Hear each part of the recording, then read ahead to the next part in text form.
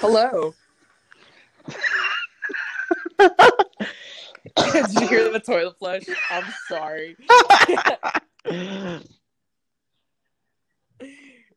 Okay, I'm on my What's phone good? right now. What? Where's everyone else? Not here. Are we just gonna keep that? Let's keep that. I think that's funny. Hell yeah, let's do it.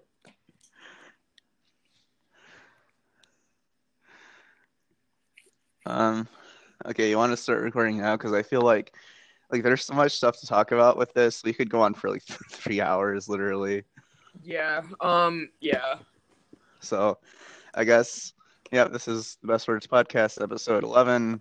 It's me and Amanda so far. I guess let's start off our first segment, dumb things that we see on social media, because that seems to be some of our best content, and Oh we wait, just woke before up. we So, start, okay, Mhm. it is June 4th. You know what day oh it is? yeah, It's an yeah. important day to not forget. Well, yeah. Let me see what happened on June 4th, because yeah, that's something in history. June 4th, not 1989. Nothing happened that day, you know. What happened? What happened on June 4th? You know, Great not a upheaval. massacre of Great sorts. upheaval. New England planters arrived to claim land in Nova Scotia, Canada taken from Acadians. 1940, British complete the miracle of Dunkirk by evacuating 400,000 Allied troops from France. 1945, U.S., Soviet Union, Britain, and France agree to divide up Germany. Yeah, so many important things happened on June 4th. Just nothing in China, you know, nothing happened. Not at all. Yeah. No, but speaking of nothing that happened, there is a candlelight vigil that's held in Hong Kong every year. Which is For canceled. yeah, but Fucking everyone's cancel culture, man. people are doing it on. I mean, it's because of the pandemic, which I think is responsible. But like, people are doing it like at home.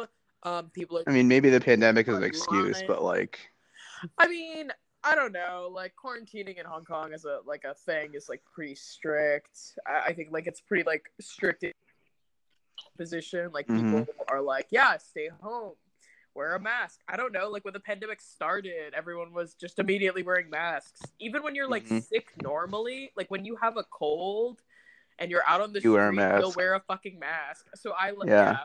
So that's like a pretty normal thing. So I feel like, yeah. It's unfortunate that we can't like have it seen on the street by like a drone camera with like 2 million people or whatever. But pandemic. You there, Sakile? Yeah. Hey, what's up, Yes. guys? Hey. All right, yeah, this is my friend Sakile. He hasn't done the podcast before, but I guess this is the first episode. So, so we were going to start with dumb things we've seen on social media, and I think that's got to be. We could talk about that for an hour, but so I guess how about, I don't know, who wants to start? Probably start with like, where are we situated? Like, where are we? I mean, I'm in Michigan, and you guys are in Rochester, so. I moved off campus. I live in the middle of like Center City. Oh, I'm in Michigan, so outer suburbs of Detroit. So at first there was pretty much nothing by me, but now people are starting to go to protests in like in the northern suburbs where I am. So like there's some that are starting, but they started out in Detroit. So it's like expanded geographically. Yeah, pretty much. But also, judging by like who was in the protests in Detroit, it should have just started here in the beginning. Like, of the people who were arrested over the weekend, from what I've seen, they were between like 60 and 80% white, when Detroit is literally 80% white. Oh, interesting. So like people were like driving or taking the bus or whatever to Detroit, like either to protest or like to like do things that are gonna get them arrested. So like tagging buildings. I saw like some people throwing rocks. And then I guess that brings me to like the first thing I wanted to talk about, which is like how different these protests are from like the last real analog they had in like the 60s. Right. And then how like people are still using like dumb analogies from the 60s to talk about these things, which just doesn't make any sense anymore. So for example, Martin Luther King III, he was like going all in on like the rights or the language of the unheard, you know, like peaceful protest has pretty much failed, which like you can agree or disagree with that, but what I think is funny is that like that's pretty much the opposite of what Martin Luther King was like trying to push in the 60s, right? Where he was the peaceful side of the protests for civil rights, and like Malcolm X was the more violent side, right? Like he thought that you needed to. So here's this is part of the paper that I'm writing right now, which maybe could be published, but you know I've been fucking saying that about like my past 2 papers, and that's gone nowhere. But so when we look at like the way that history has been told, history has actually been so distorted by public schools and textbooks and other forms of like sorry, is that you, Mike? What the fuck? I don't know what that was. So ideological. Sorry, I just nope. with my Okay, computer yeah, keep because going. my phone wasn't loud enough. So. Oh yeah, no worries. Oh, okay. So I'm writing this paper about the historiography of the civil rights movement, and first, like historiography is about like generally speaking, how is history told? What is history actually, versus like what it gets worked into, what it gets told. Because when you choose to tell a story a certain way, that in of itself is a rhetorical decision. So what we have actually is, as we like, you know, exit the 60s and enter the 70s, enter the 80s, post-Cold War, you start having like narratives about how MLK and Malcolm X were, you know, contrary to one another. They were opposites, but they really weren't. They were contemporaries. They worked together. And even like, you know, no, I wasn't saying that. I wasn't saying they weren't working together. I was saying that they were using different tactics. Right. So, but okay. So towards the end of MLK's life, you see him kind of like move towards turning to Malcolm's position. So he like starts like talking about like not just like, oh, we must be peaceful and like advocate for our civil liberties, but also our economic liberties, our freedom to be, you know, not in constant poverty due to the government, not in constant fear due to the government. Like these are sort of things that happen. Yeah, so he also became like really anti-war. So that was like all of the anti-Vietnam stuff, right? He was like literally a communist, but like not in like a I'm a Republican accusing someone of being a communist, but like that was the ideology. It was like Marxist ideology saying that like no, like the working class have class solidarity, or at least like class solidarity. Yeah, or I mean, I don't know. Wasn't he talking more about like social democracy or democratic socialism though, in terms of like universal basic income? I think he was in favor of like the Poor People's Campaign. I guess I don't know what like policies that was specifically aiming for, but I mean the rhetoric seems more like not really Marxist, but more social democracy. Or am I wrong? I think social democracy is like founded on a philosophical basis of Marxism. So like it's not actually like Marxist as we would think like USSR or whatever, but like Marxist in the sense that like in Marxism there's a discussion of like the base and the superstructure of like this is what society is telling you, this is what society actually is, and it is always in the interest of the powerful to keep you from understanding what real class solidarity is. That's why when we think of like think about like fair. You know, people are always just like, oh yeah, like get woke, wake up, all this shit. It like maybe they don't know directly, but this is basically saying like stop looking at what the government is telling you to look at and start actually looking at what's on the ground. Start looking at why power wants to lie to you, why the cops want to hide information from you, but more importantly, why like fucking the government narrative and like the social narrative of like, I guess like for example, like let's talk about Asians, right? Like you know, you have this model.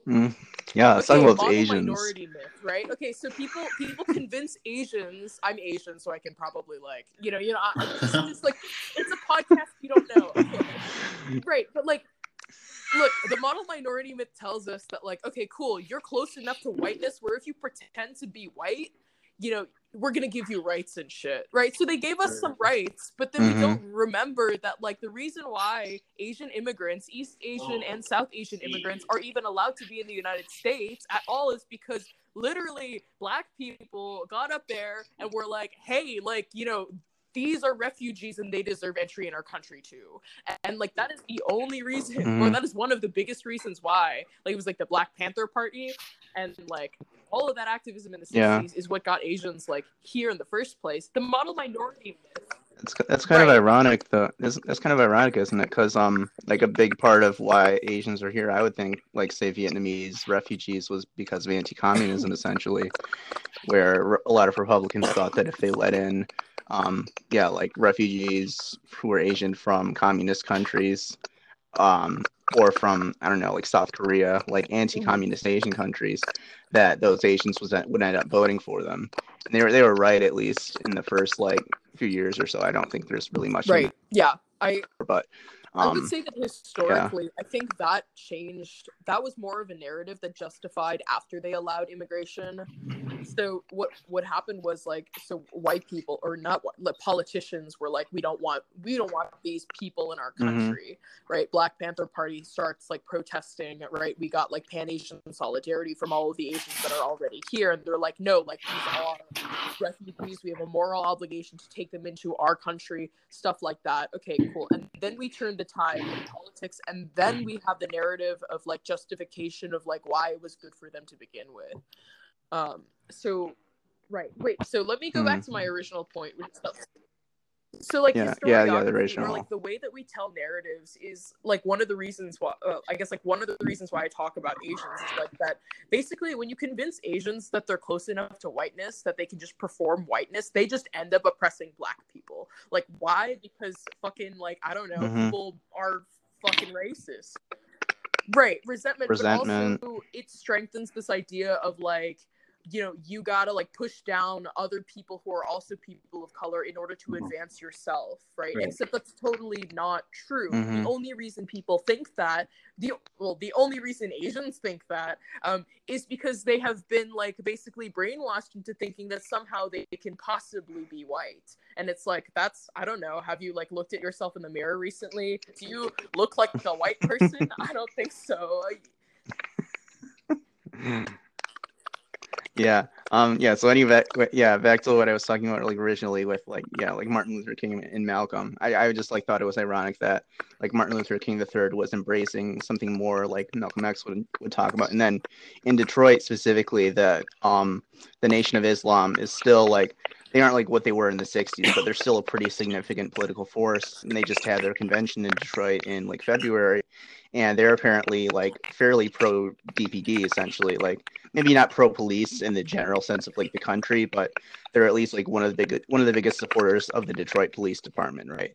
So it's almost like there's a tension between Martin Luther King and Malcolm, or at least like their modern descendants, but in the opposite way that this was framed in the 60s, right? Or that at least that it's framed in like public education in the way that people typically learn about the civil rights movement, right? And then and that's just like one of the like the like just one of the bad 60s analogies that I've seen that don't like map onto these protests at all. Like the only like analog I really see is like the only analogy that really makes sense is the scale of these protests, which are like nationwide, which are probably at this point, if anything, bigger than the civil rights protests were, because these are happening in tiny little towns like Portland, Maine. I saw had a couple hundred people. In like New York and New Jersey, these like all white suburbs have pretty massive protests, which is another big change from the 60s we can talk about. Yeah, where I am in Michigan, most of the protesters are white, and there are protests in the outer suburbs where I live where those are like very Republican, very white again. And like that's a big difference from the 60s when there was like maybe 20% of white people were sympathetic enough to civil rights that they would actually fight for it. But they were like a very distinct minority, right? Like Martin Luther King was very unpopular until the moment he died practically, and then was pretty much made into a martyr, and framed as, like the civil rights leader that we see him today.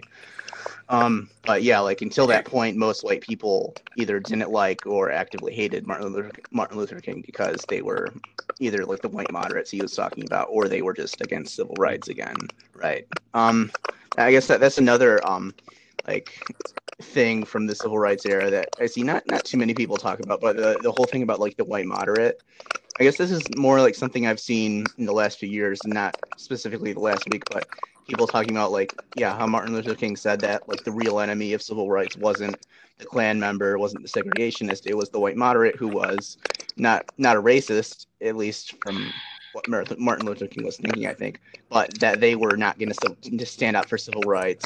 They were just going to let black people be oppressed, and they weren't going to change anything, right? Like that was the real enemy back in the 60s. And then today, it seems like that's almost flipped on its head, where like white people are like far more like exercised about this, at least from what I see, than a lot of black people are, at least. Or maybe this like depends by your social circle. Maybe this depends on where you are geographically. It's definitely true in Detroit, like I was talking about, where most of the people arrested are white, when Detroit is majority black, or like heavily majority black again.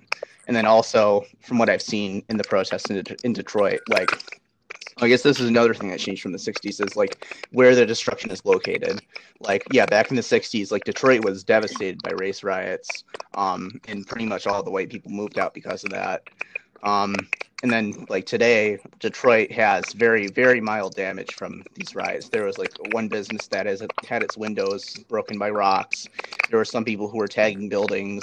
And then the ironic thing is that the people who live in Detroit, they were pretty much trying to stop these people from like destroying things. They were there was like a Nike store in downtown Detroit, and they were trying to stop these white people from the suburbs from throwing rocks at it, because like, and this actually makes a lot of sense to me based on what I know about Detroit from when I worked there for the city council. Like people would bring up the riots like a couple times when I worked there, pretty much like out of nowhere. Like people would talk about like what happened in the 60s, what happened with the riots, because it left such a deep scar on the city that people still remember what happened, because it pretty much devastated the city again. So like today it makes sense to me that people were trying to stop like any rioting, any looting, any destruction from happening in Detroit, because they saw like what happened in the 60s. They saw the consequences and they didn't want that to happen again. So that's just another thing that changed from the 60s that people don't really seem to recognize. So earlier you mentioned that Detroit was like majority, like percentage-wise, majority black. Yeah. So 80%. So, wait, let me get this clear. So like you got 80% of the city being black people, and then you have these white people from the suburbs that comprise, what did you say, 60% of the arrests? That was the lower bound. It was up to, 60 to 80% of the people arrested were white. Okay, so these white people are coming in from out of town or suburbs of Detroit, going into Detroit, primarily like, I guess, like black neighborhoods, and then smashing shit. Yeah, exactly. Like that's kind of what was happening. Like the actual black people were trying to stop the rioting and looting from, at least from the most part of what I saw. Yeah. All right, interesting. That's kind of fucked up and backwards. Yeah, exactly. Yep. Yeah, I agree with Amanda. Fucked up and backwards, and like every possible way that you could see it. Like it just when you looking at like how a lot of people, like we hear about these white anarchists, we hear about these opportunists, people who think that they can take advantage of protests. Peaceful protests largely to like push their own whatever agenda and things like that, but agenda, I guess stuff like that happens, but I just think that it should never sort of like distract from the fact that or like from the effectiveness of the protest, because I've seen a lot of people make that sort of like the subject of the formula here, and they say, oh, okay, what about those people who are banning stuff, burning stuff? What about the people who are like destroying businesses? What about, like I was in a protest in Rochester last Saturday, and, it was clear who were the instigators of the violence. It was clear who were the people who started, flipping cars over. It was clear when the people, like the actual protesters, were actually at the front lines of the public safety building. The people at the far back were starting this shit, and once someone is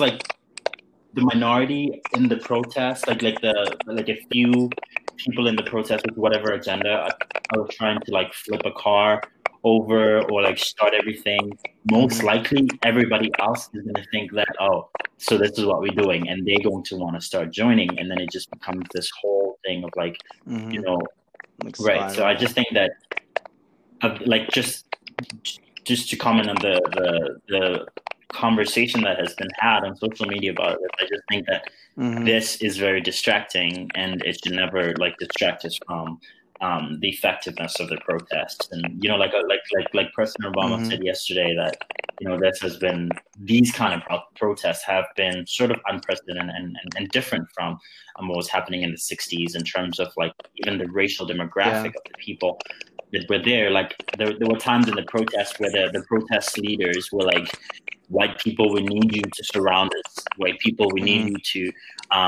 you know, be at the forefront here. And people were rushing to that. Like no one was like complaining about it. No one was like, I don't think, like white people, like, you know, there were so many white people and people of other races other than Black who were like really out there to be allies, to be like, you know, we'd rather risk our lives for, you know, for Black Lives Matter. And that was something that was very refreshing to see. Yeah, exactly. And it's like so different from the 60s when like the median white person didn't like Martin Luther King and thought that he was violent, versus today when the median white person either supports Black Lives Matter, is going to a protest, and then like on the extreme end, there are a ton of white people who like they want to help so much that they basically end up not helping in some way, either like either like those people in Detroit who are white from the suburbs were coming in to smash shit, which devastated Detroit again, which is why the Black people were trying to stop them.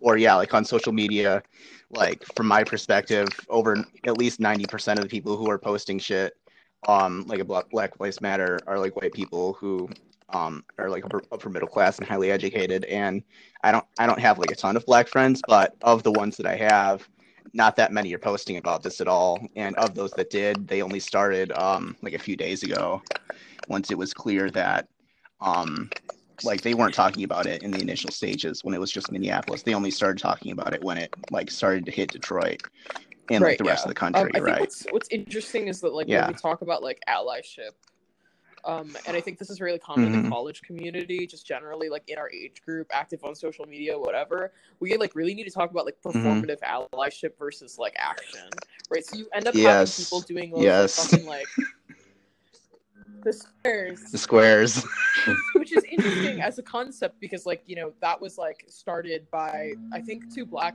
men, but like not even for this particular time period. It was like a couple years ago, right? It was like basically just like, let me get out of like, let's take a break first, and then for white people it was okay, we want you to get out of the way.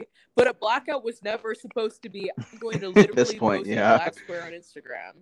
It was no, I'm gonna be quiet and listen. And you know, I think a part of that is not telling the world, hey, I'm listening as a white person, and I let me I'm such an ally. Like, I don't know, like I think it literally turned into the opposite of that, where like white people were just basically hogging up the entire Instagram feed of everybody for a whole day.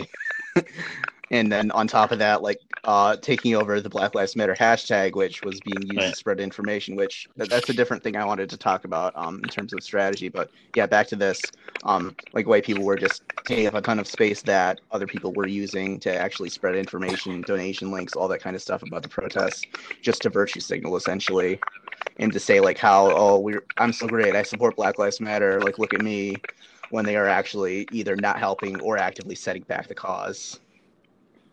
So let's talk about what we can do for the cause, I guess. Yeah, sure. I thought you were going to say something, Sakila. So I think that, you know, opportunism, again, is something that should be looked at sort of and examined in these kind of protests. Because, like, at one hand, I respect people who have, you know, been silent and sort of had conflict in terms of how to speak out, and like people who weren't sure about what to say or when to say it or how to express it. I've seen a lot of people who just started speaking out yesterday, for example, in my social media timeline, and were like, yo, listen, like I grew up in this kind of neighborhood, you know, I had very little exposure. I wanted to be apolitical, but now it's time to speak up, right? total in support of those people. Mm-hmm.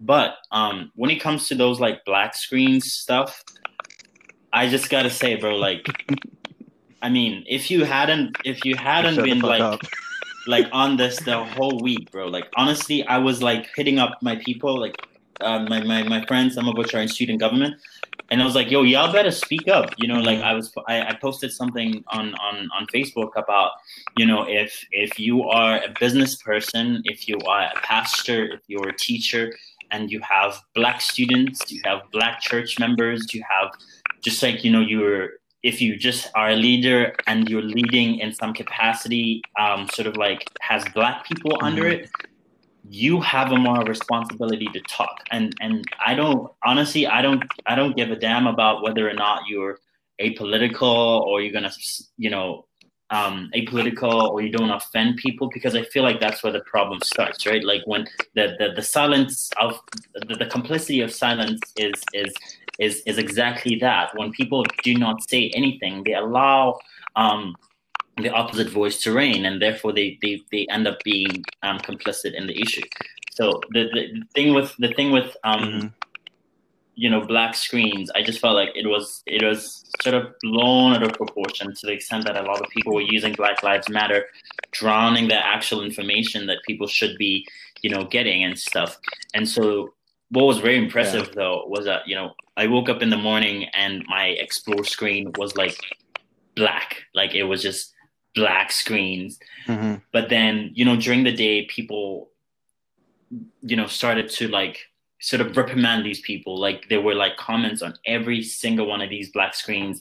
Remove the hashtag BLM thing because it drowns the information. And literally people were going off at this beat. Like literally people were just watching out for black screens and whether or not they had like, you know, the hashtag and just telling them to take it off. And by the end of the day, really, like, although there were still like, you know, black screens, but like there was significantly less. And that was something that was very commendable in terms of like, you know, strategies in social media.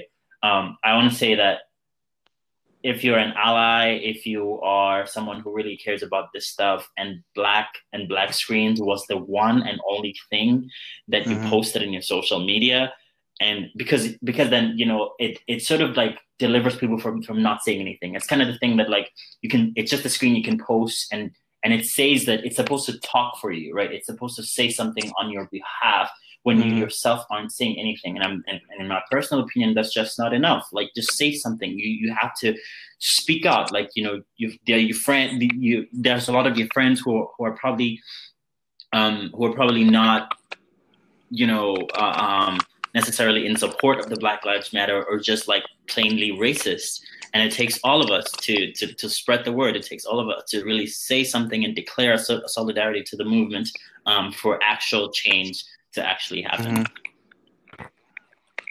I mean, if anything, like if you're talking about trying to convince actually racist people, or maybe even just like normal Trump supporters who, I mean, that whether or not they're racist is a complicated question, but personally, I don't think that all of them are racist. But anyway, like those kinds of people, if they're seeing nothing but like black squares on their Instagram, if anything, I think that could be harmful to the cause, because they can interpret that as like people are just doing this to virtue signal. They don't really give a shit about black people.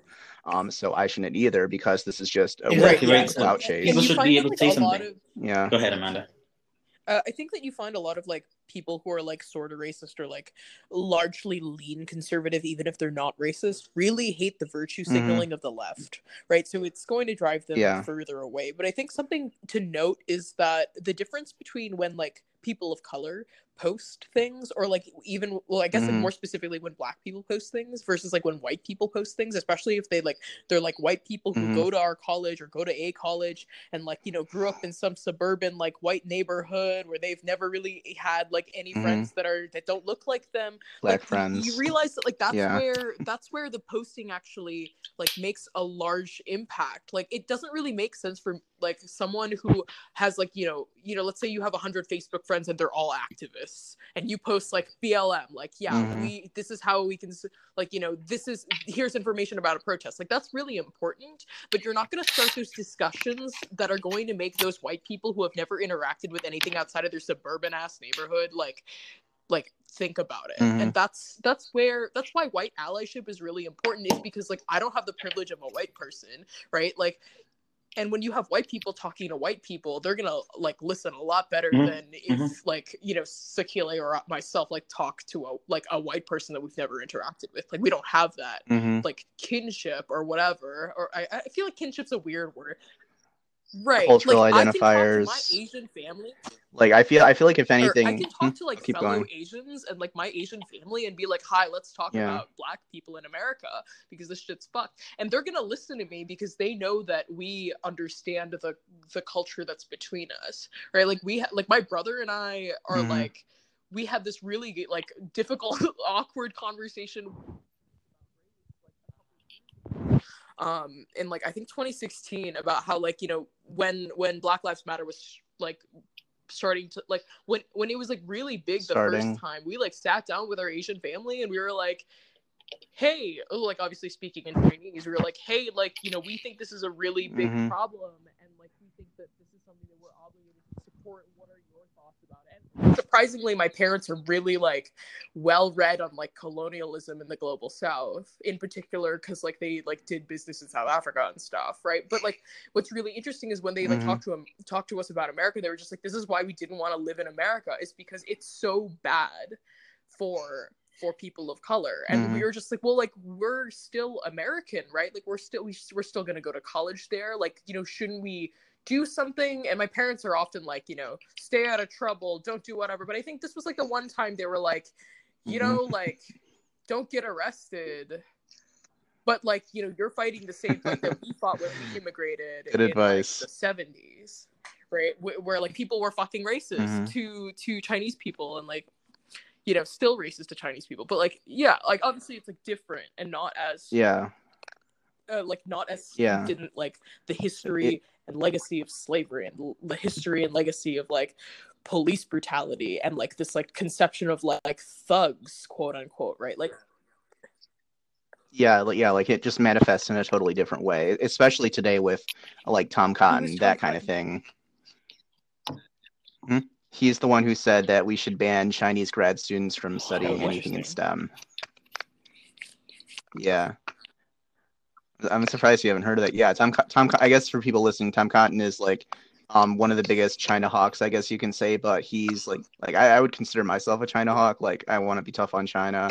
I think that they have global ambitions that I don't like. But anyway, he's like one of the people who's a China hawk who I don't like, because he manifests we should be tough on China as we should be tough on Chinese people, which is not like totally counterproductive. But anyway, yeah, like that would be the more modern manifestation of like anti-Chinese racism is that like it's not really about like the other or like the Oriental, what is it, like the yellow fever, what the fuck is it? Yellow peril. Anyway, yellow peril. It's yellow peril. It's not like about that. It's like about China is like rising, and to fight that we need to fight Chinese people, which like it's bad, but it's like different and weird, right? And it's definitely like different from what Black people face. Yeah. This country. Yeah, back to what I was thinking about, like cultural identifiers. Yeah, I feel like if anything, that's in my mind more important than race almost. Like of course, if like Sakile talks to a random Trump supporter, I doubt that he's going to convince him. But by the same token, I doubt that like 99% of the white people talking about this on social media could convince almost anybody, because in my mind, it's almost not really about convincing people or like furthering the cause. It's just about like self-flagellation, and like by using self-flagellation to prove that you're more virtuous than other white people. And you're trying to prove that to other white like people who are liberals, like, basically. So like one example is white guilt. It's like, oh, they feel guilty that they're white, so they're gonna tell all of their white friends that they feel guilty that they're white to somehow admonish themselves from actually doing anything. I have to take exactly. It's like a combination of take on this one, because you know, I don't really care about the intention of. Like, I don't really care about the intention much, because you'll never know what the real intention is of like a white person, being like, you know, being an ally or posting thousands of black screens or like speaking out, right? Like I was talking to my white friend about this. She had a conflict sort of that she's very vocal on social media about Black Lives Matter and everything, like more vocal than even most black people that I know, right? And so she was kind of like chastised by her white friends who were like, "Oh, you're doing this for clout. You're doing this to be seen. Why are you posting pictures of yourself in like Black Lives Matter protests?" And she was concerned, and I was like, "Listen, only you know what you're doing. Like they can say whatever, I can say whatever, but like, you know why you were in that protest. You know why, and no one is gonna fight you for that. No one is gonna know if your conscience like agrees with you, and if you don't feel like personal conflict, if you're doing this for the right cause, do it. If you end up becoming a celebrity for Black Lives Matter, if you end up becoming this celebrity, activist who's white, and so be it, right? That's just going to be consequential, and no one's going to judge you for that. But I do believe that when we have white allyship, whether it's pretentious or not, it serves to get the message where it wouldn't otherwise get. Right, when that one white person talks about something, they're probably racist families gonna know about it, which probably they weren't gonna that information wasn't gonna get to the white family because they probably listened to Fox News. They probably have these like enclosed white supremacist circles, and like the word actually never gets to them, right? And so when you get white allies who are the only people who can talk to their racist grandmoms, their racist aunts, their racist uncles in their family, that's like at least a start of where this goes. That's like how word gets to those people in the first place. So it's, in a sense, it's like good outreach, and for that reason, I support it. Performative. I think I get that, but I guess what I'm saying is that the people who are doing like the most performative stuff, the most like clout chasing stuff, the like what I would call like a combination of white guilt and narcissism, I think that they're trying to do like allyship in a way that's basically either like counterproductive or actually destructive. Like, for example, this is one white person on my social media. Number 4, we whites are riddled with racist tendencies, myself included. How could we not be? Our culture, media, neighbors, and family dynamics are overrun with them. Science proves, hello, implicit bias, that we are filled with snap judgments about most people of color. We're programmed that way. It doesn't make you a bad person. Like, that's going to convince zero white people who aren't already on the side of Black Lives Matter. So comical, like... Right. Yeah, exactly. It's literally just the caricature. Like it's the Fox News caricature of like well-meaning white liberals, or like maybe even not well-meaning, but white liberals who are like self-obsessed, obsessed with Black Lives Matter for reasons unrelated to Black people, right? Actually, let's not talk about it. I think about like so I'm taking a class on music history, and we talked about opera recently, and the entire point of opera is to be super dramatic. So I think about like someone like spotlight on them, they're on a stage, they sing their heart out, and then they collapse to the floor, and then they're like, I am oppressed, and it's like that's what it sounds like. I think in many ways as well, it's an expression of privilege, it's not right? Like when white people think that they should be at the forefront and like fight for Black people, and that in itself is an expression of privilege, that like you're so used to being at the forefront of every single thing in the world that isn't going to be a missed opportunity for you. That sounds like a colonialist. That sounds like and like these people of like the white savior, right? Like. Yeah. How did we not mention this by now? Yeah, it's like what was I gonna say? It's like these people, they might say like, oh, you need to read Black people, you need to center Black people, like blah blah blah, whatever. But they like, a lot of them don't really mean that, and they really just want to be at the center of it because, again, for them it's about clout, it's about virtue signaling, it's about pretending that they're better than other white people. List that you and got, that, like, your New Jim Crow, Wretched of the Earth. You got a bunch of Fanon on there. Have you read it? Have you Have you taken a class on it? Have you thought about it? Have you mhm. integrated it into your actual life? Have you, stood up and done like, your research on what policies in your country need to change, what policies in your state, in your county, who Yeah, you're gonna that vote too. for this coming election season if you have the ability to vote, like stuff like that. It's like, are you gonna vote for a progressive? Are you gonna vote for someone who's about to dismantle, or are you gonna Are vote you for gonna the vote at all? incumbent who chilling this entire time? Not that Mhm. I'm like saying anything about our incumbent, but I'm just saying. I mean, wait, who is? Oh, you're talking about the whoever in Morelli. Rochester. I don't even know his name. Joe Kennedy or something. Oh, Morelli, yeah. Yeah, he's only I mean, been he here was for only a bit, elected but for like it's 2 years interesting to ago like dig anyway. through the policy. Yeah. I haven't fully done my research yet, but Yeah. Yeah, I mean, but like you've done way more than most people. Definitely, I think way more than that white person who was just posting about like how racist they are. Like I think that actually posting about ways to reduce police brutality, like there was one graphic that showed like 8 ways, and it's like about de-escalation, like disarming the police unless they actually need a gun, accountability for police officers, that kind of stuff, and it like reduced police violence by 72% or something. Like I think that's like an order of magnitude or two, like more productive to discourse than posting about how racist you are, because actually posting about actionable ways to reduce police violence, like that's something that approves to most people, right? Like most people don't, like when they see a photo or like a video of a black person like getting killed by the police, they don't like that. They might think that like Black Lives Matter are like crazy people, which is not helped by people like that white person who thinks they're racist.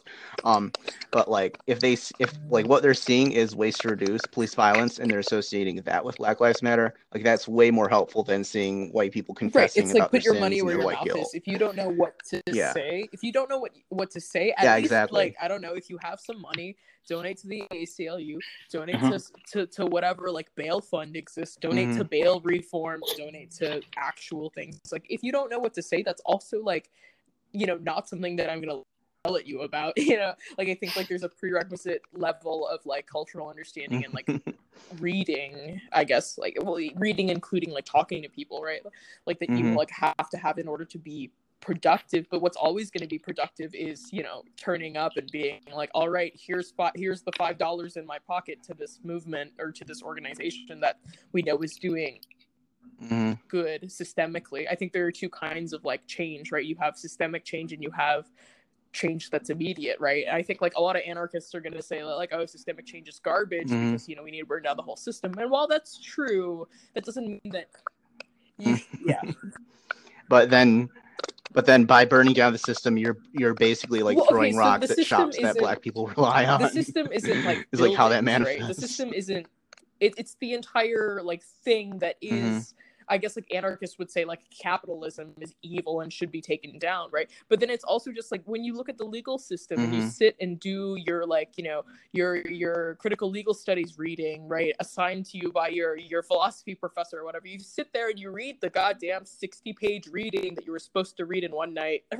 Like you start understanding like what exactly about the system is actually fundamentally broken. Our entire basis for like anti-discrimination law isn't about systemic problems. It's about individual people being racist, right? This continues to establish this problem of like in the legal system specifically, like an entire structure of racism, because we ignore the things that keep happening. We ignore like racist policy that's not explicitly racist, right? Like the greatest thing about America is that like they innovate, right? It's also the worst thing about America, right? Because racists are innovating ways in order to make the racism justifiable, right? We have the war on drugs as like a really important example, and then after the war on drugs, you start having like this like law and order sort of like rhetoric that's still being used today, right? People are saying, yeah, fuck these riots, they're not adhering to the social order, they're not, this isn't legal, I'm just defending the Constitution and like all this shit. And it's like, no, like, you know what, like cops are using the excuse of law and order to arrest innocent people, or even like people who have literally committed a crime but are exercising their constitutional right to protest and be heard, right? So you have this problem where like people have bought into this conception of law and order, when in reality like rule of law, according to the critical legal studies school, is entirely a myth. It's a myth because the law law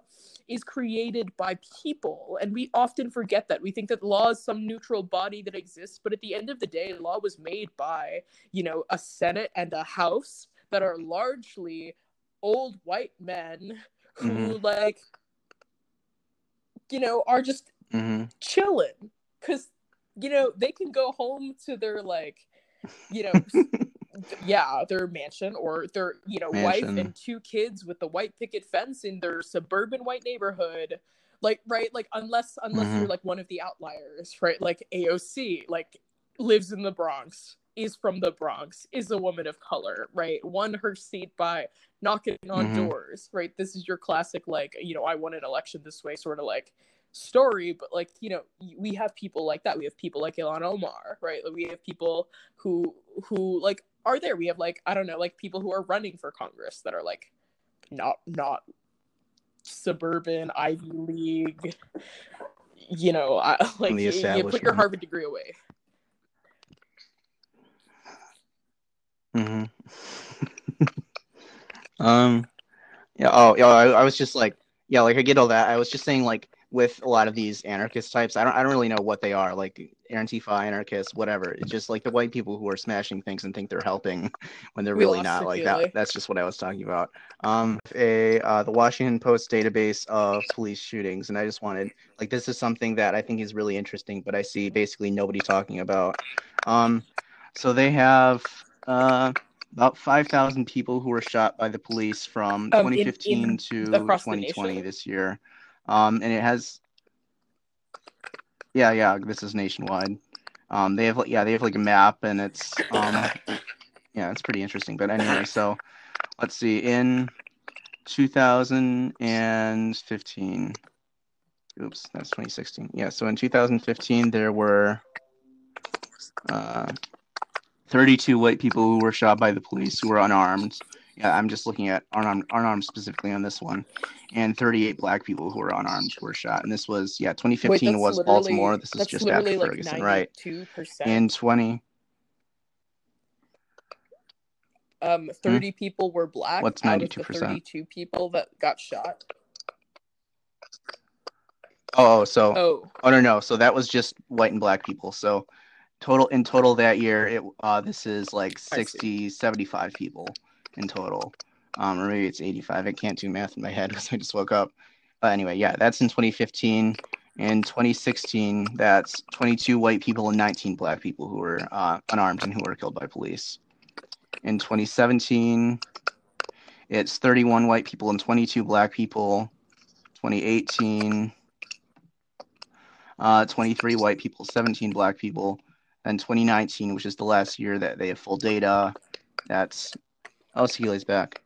That's 20 white people and 10 black people who were shot by police. So I just think that's interesting because it does seem like, at least from that data, police shootings in general are going down, and they seem to be going down faster for black people than for white people, which I think, you trying to say something? My headphones just keep going on and off. I apologize. You sound you sound like a robot now. But I just think that it's interesting that all of this Black Lives Matter became a nation. Oh, he's gone now. Became a nationwide movement. In 2020, when it looks like police shootings are actually going down, probably because of Black Lives Matter movement and because of police reforms. That it was movement was number one, way smaller back then. From the polls that I've seen, way less popular. A majority of people disapproved of Black Lives Matter in 2015, 2016, 2017 versus now it's 2-1 approval from what I've seen. And that I think that in some ways it's actually kind of counterproductive, and that from what I've seen, people on social media especially, they aren't looking at that data at all. Oh shit, his AirPods died.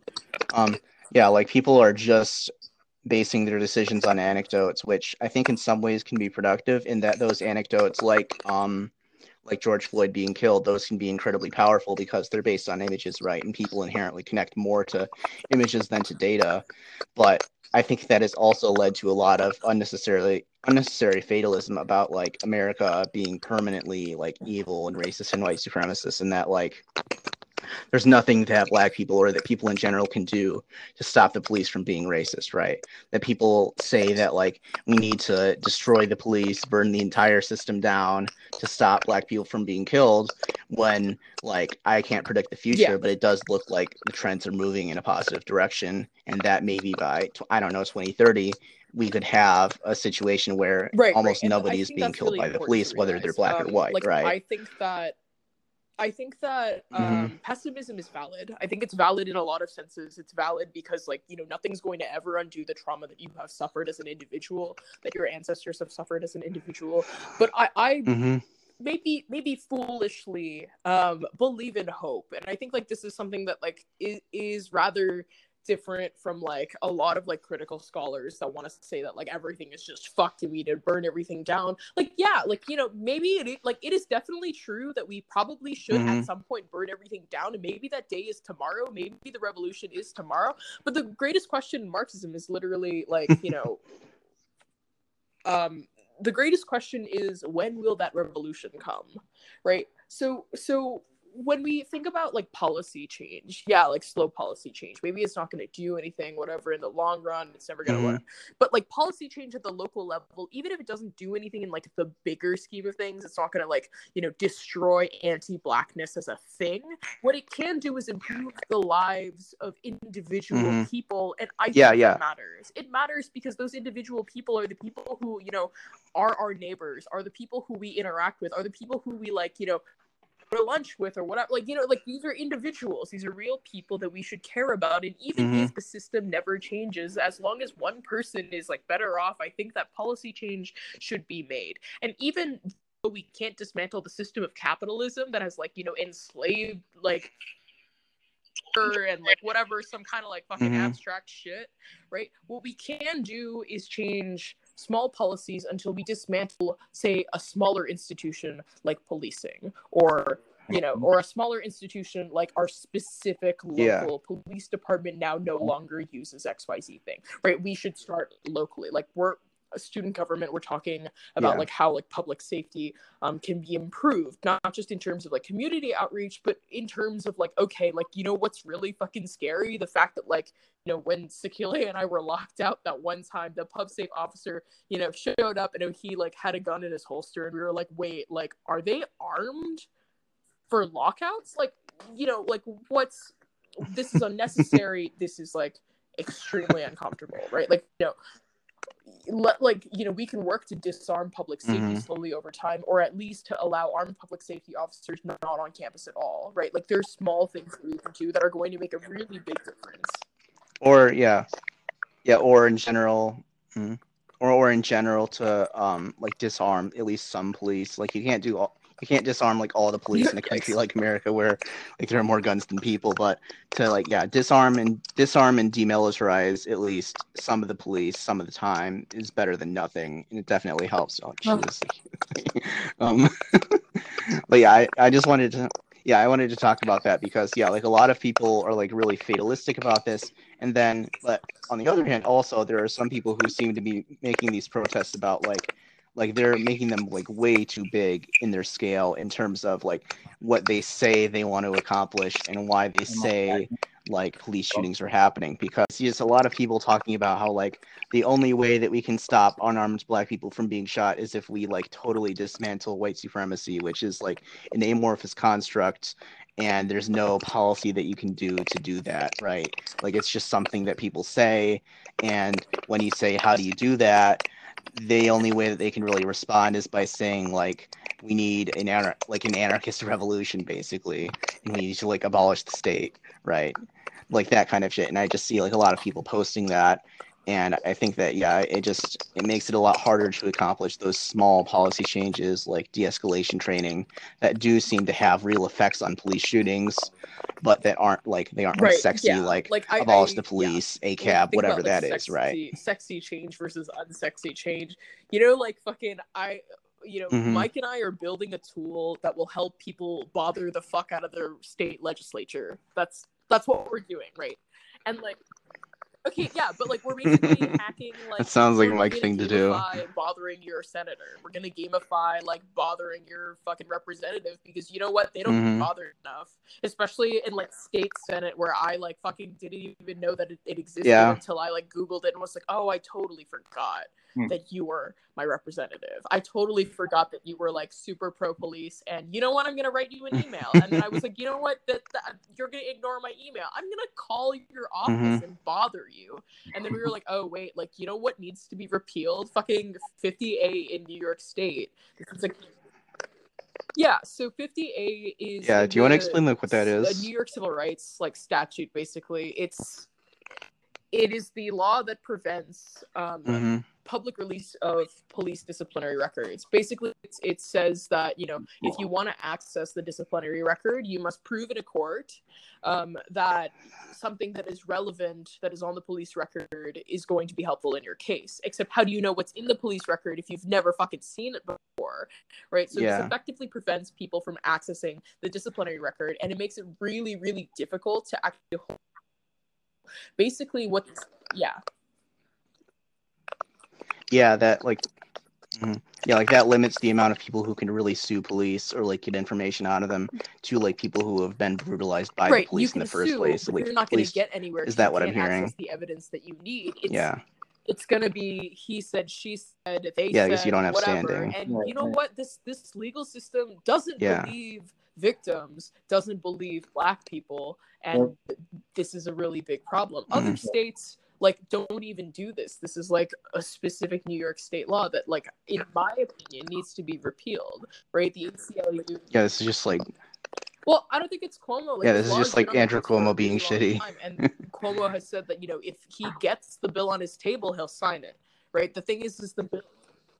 Well, I mean, yeah, fair. The bill's just stuck. He says a lot of shit like that. Stuck in committee for almost a year, right? We've been talking about 50A, repealing 50A since 2018, right? That's been the discussion. There hasn't been a conceded movement. So when Mike and I did when Mike did the Google search thing, where like, frequency of searches, you have a small spike in 2018, you have a small spike in 2019 when there was the New York State Assembly, and then now, as of like 3 days ago, when Andrew Cuomo was like, oh yeah, I'd be down to repeal that shit, it skyrockets. Now people are actually realize that this is a law that's in the way. People are turning their anger into policy change.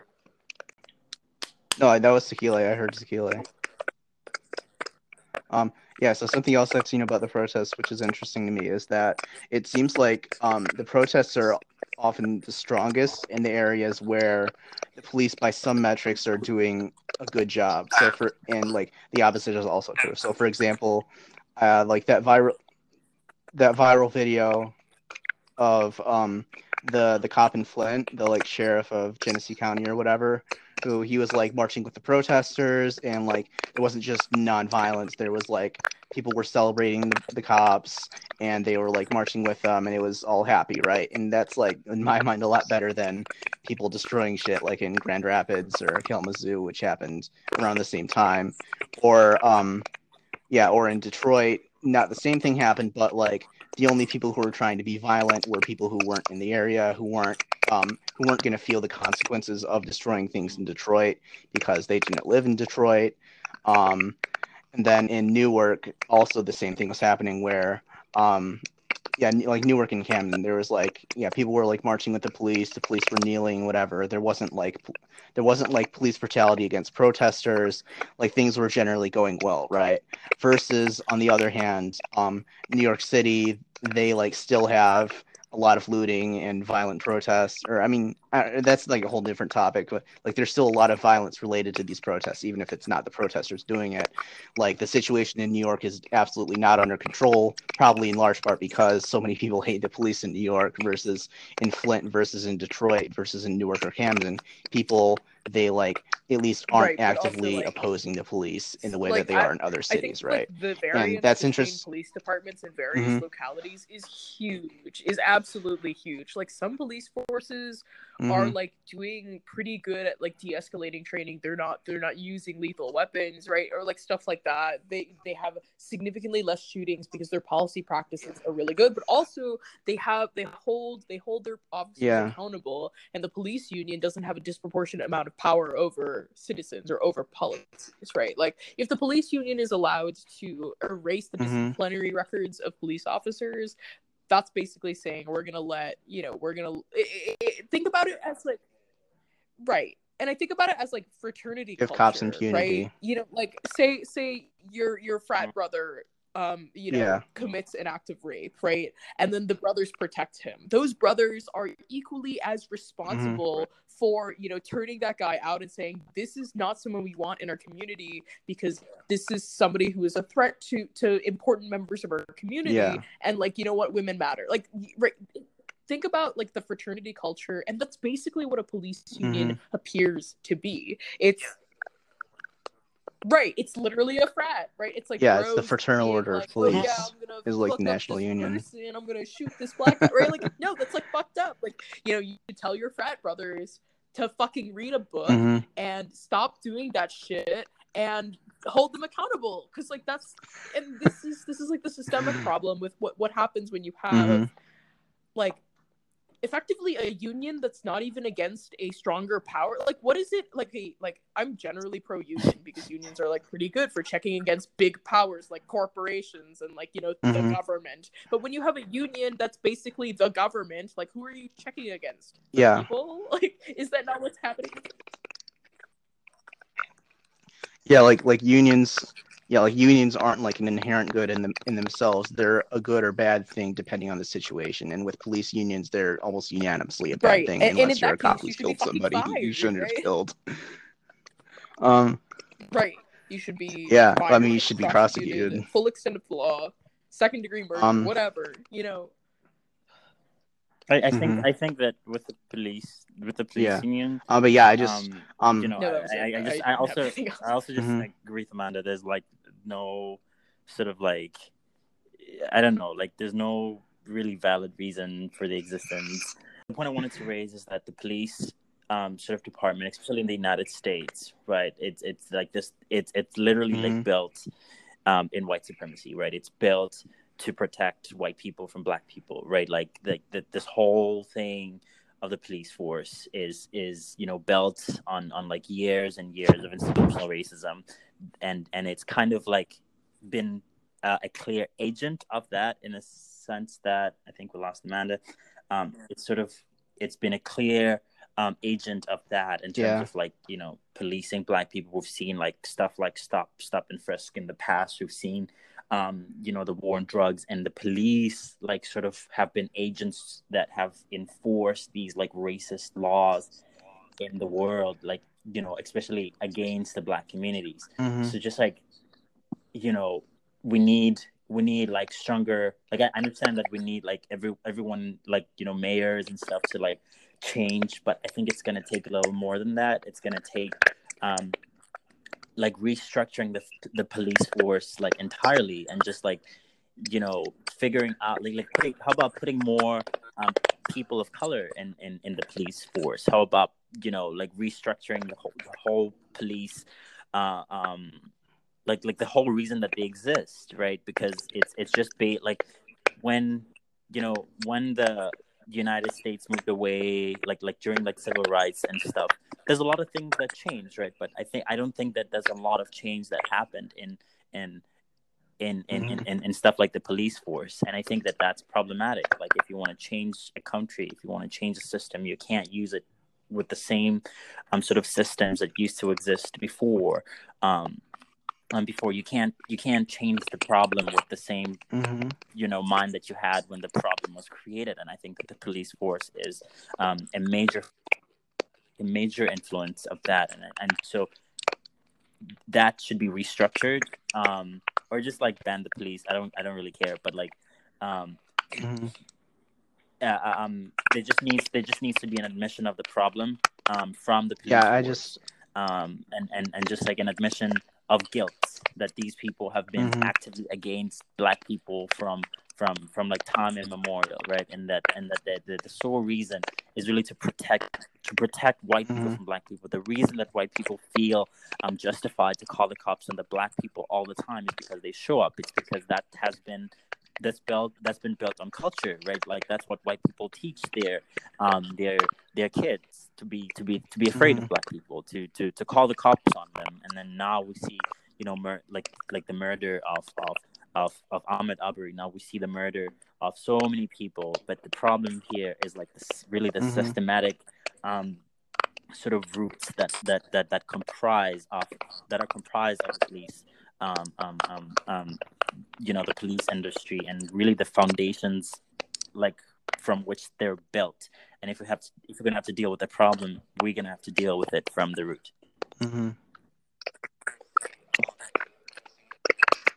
Yeah, I just wanted to say back to what I was saying earlier about like which cities seem to have like number one like adversarial protests between protesters and police, and then number two like protests where people are like pissing off at the police that they're actually fighting them, right? And that like cities like Detroit and Flint don't really seem to have that versus cities like New York do. Why I think that's interesting is that cities like Detroit and Flint, if you're looking at the job that the police are supposed to do, like preventing murders, stopping people from being killed, getting people to feel safe, the police in Detroit and Flint have objectively failed compared to the police in New York.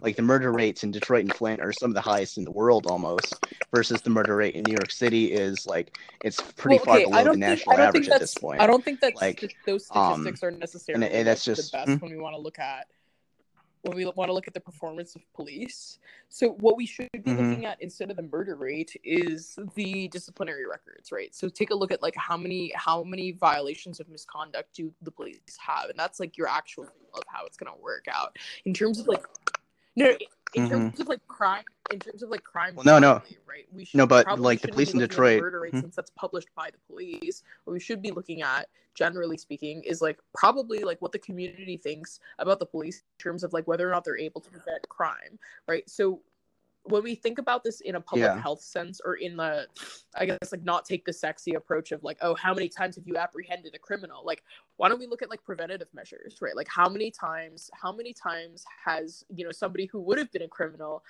actually decided not to commit a crime, right? Except you don't get data on that unless you actually look at it broadly. Mm-hmm.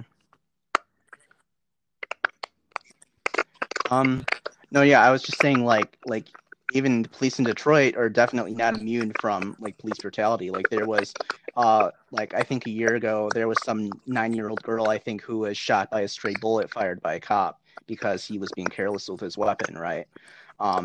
Like the police in Detroit aren't immune from police brutality at all, but it seems like people there don't care about it as much as people in New York do, which like I don't know why that is, but I think that's just an interesting thing to look at. And I think that like when we talk about like the murder rate, that just seems to be totally lost from the conversation, that like the police are only bad because of the police brutality, which is obviously a bad thing, but nobody really seems to be talking about like how safe people feel in their communities. If anything, that's probably determined more by things like the murder rate, things like crime rates, than by police brutality, just because far more people in a city like Detroit are killed by like other people who live in Detroit than by the police, right? To continue off of what Sakili was saying earlier, like when we look at like abolishing the police generally, like this isn't just some like radical idea.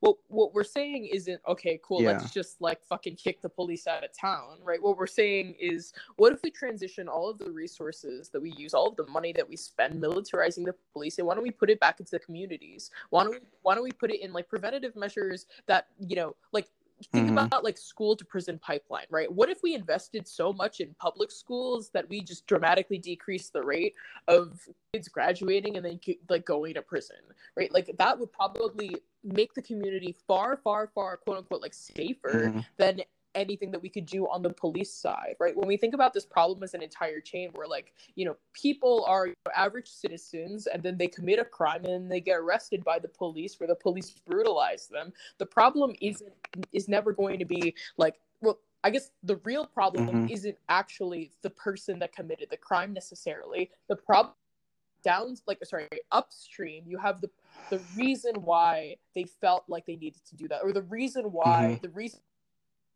no other alternatives but to use, your counterfeit $20 bill, but to, be out in the middle of the night because they work a really difficult job as an EMT and are getting off of their shift in the middle of the night, right? Like stuff like that is far more important than anything we can say about what the police can do to better prevent crime, right? The only things that are going to move us towards a society that is going to be less racist is if the police are actively working with communities and doing the community building that's going to actually be that person, right, that person who looks suspicious is actually this person that I know from the neighborhood, and it's 2 a.m. because they just got off of their night shift and they're in a hoodie because it's fucking cold and they just happen to be black, stuff like that is what's going to save lives. So it's... Well, it sort of is, but back to the example of Detroit, in some sense, they've done the things that I think a lot of people are talking about. Like, the majority of police in Detroit have been black since probably the 80s, I think. The chief of police has been black since about the same time. Most of the police in Detroit, at least who are black, are from Detroit. They live there.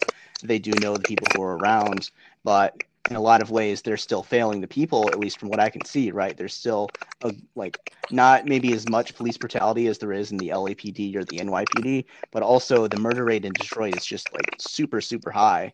So when I was working in Detroit for the city council, I forgot my train of thought, or I guess it was just the murder rate, it was almost something that divided the worlds of, say, the suburbs in Detroit, because growing up in the suburbs, I never had to fear for my life, never had to fear for my safety, not only because of the police, but because of the people around me, right?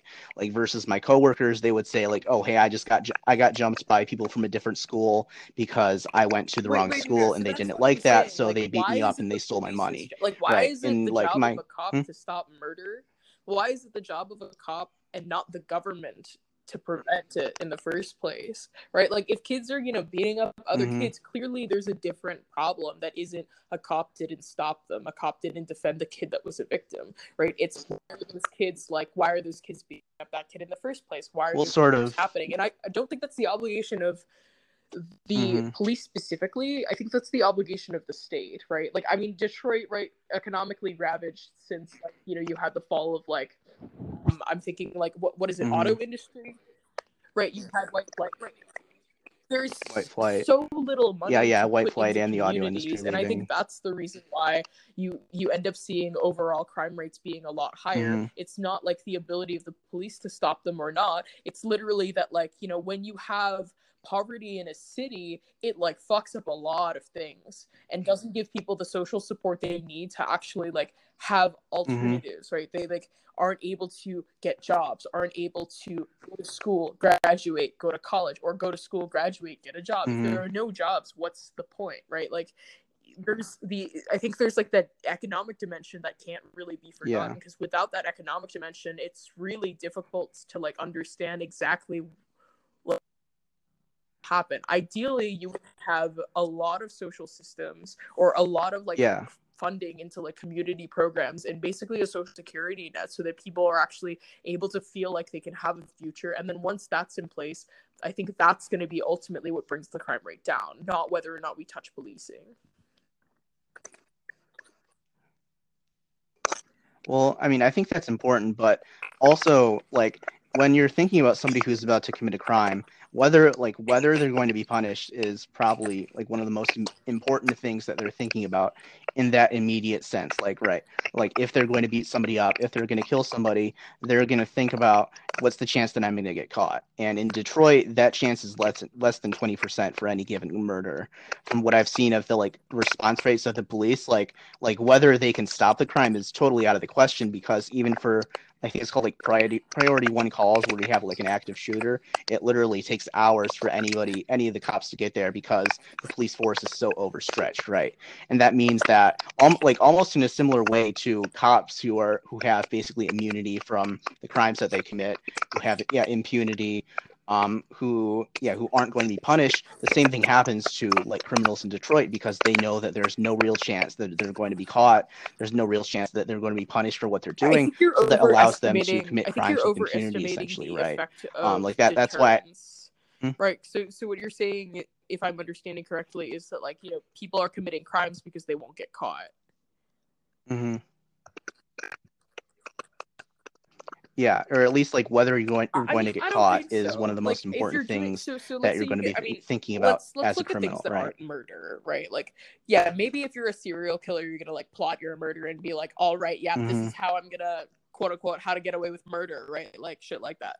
But like, I look at what most crimes are in a city, right? They're typically like petty theft, stealing, burglary, shit like that. I don't think people steal for fun unless they're like fucking art heisting, Like, I think people steal out of necessity a lot of times, or out of like sheer like economic deprivation, right? Like, you're gonna steal groceries at a grocery store. You're gonna use fake money. You're gonna get arrested. Okay, cool. Like I don't think you're thinking about whether or not you're gonna get caught. I think you're just thinking about how you're gonna get your next meal. I think you're just thinking about like, I need this right now. I need this for my family. You're gonna like, maybe like rob Target because you desperately need XYZ thing.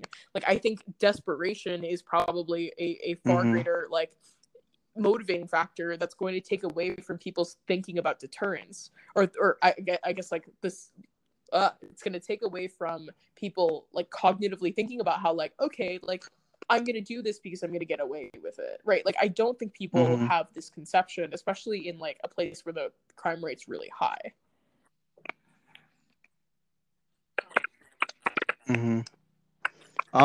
Yeah, back to what you're saying about Target. That's what I wanted to talk about next is like, I guess the discourse around like, is it okay to rob Target? I don't know.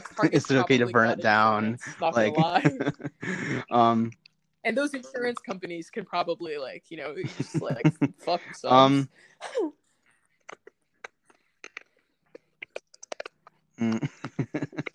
No, there's a thing though, is like I think that, yeah, like we had this like conversation on Facebook, but I guess like I've learned some things about this since, and I guess one thing that I wasn't thinking about back then is that with insurance, not everybody has insurance, which is like one thing. Like, so for example, in Detroit, less than half of people have car insurance because car insurance is super expensive.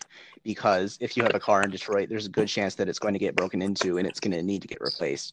So most people don't buy the insurance because it's super expensive, right? Property is probably the same exact way, where in an area where your store is pretty likely to get broken into, insurance is going to be really expensive for that. So like for example, back when I worked on the city council, there's one time where for this like senior summit for the whoever I was working for, we had to go to 8 Mile, which is like, this is like the worst part of Detroit in terms of like safety and crime. And we went to KFC to pick up chicken, and no, it gets better. The KFC, it had bulletproof glass windows, like in the for like the cash register, like the cashier, like the checkout line, like it literally had like bulletproof glass, and this was like before coronavirus or anything, right? And like that's something that you only see in places like that where you have a really high chance of getting robbed. And like that store, like because they were a national chain, because they were like thinking about safety from the beginning, they probably had insurance. Like the chance that you're going to get robbed when you have those kinds of security measures is probably lower, which makes insurance cheaper. But that's not true of everybody, right? Like in Minneapolis, I saw there was like somebody's sports bar that they had saved up their whole life for that got burned down. Essentially, I saw like a bookstore that the name would be totally unrecognizable. It was like Uncle Edgar's science fiction books or something, and it just got burned down. And I feel like a lot of places like that, number one, they don't have insurance in the first place, and then number two, like the process of getting a claim for your insurance and getting the money out of the insurance company, which is now swamped with claims from all kinds of other people, is probably going to be a really slow process. You might not get the money in the end, because there's also something I didn't know, which is that a lot of insurance policies don't actually cover civil unrest. They don't cover damage from riots, damage from looting, things like that. They only cover normal fire damage. And like I don't, and that's just like one thing that I saw, and I think that everybody else who was like talking about how the looting is like so great, they either didn't know about that or like didn't care, which I think is kind of sad. But yeah, like even if we're talking about like Target, like I think that something else that people weren't really thinking about is that like Target affects a ton of different people besides just like the shareholders, right?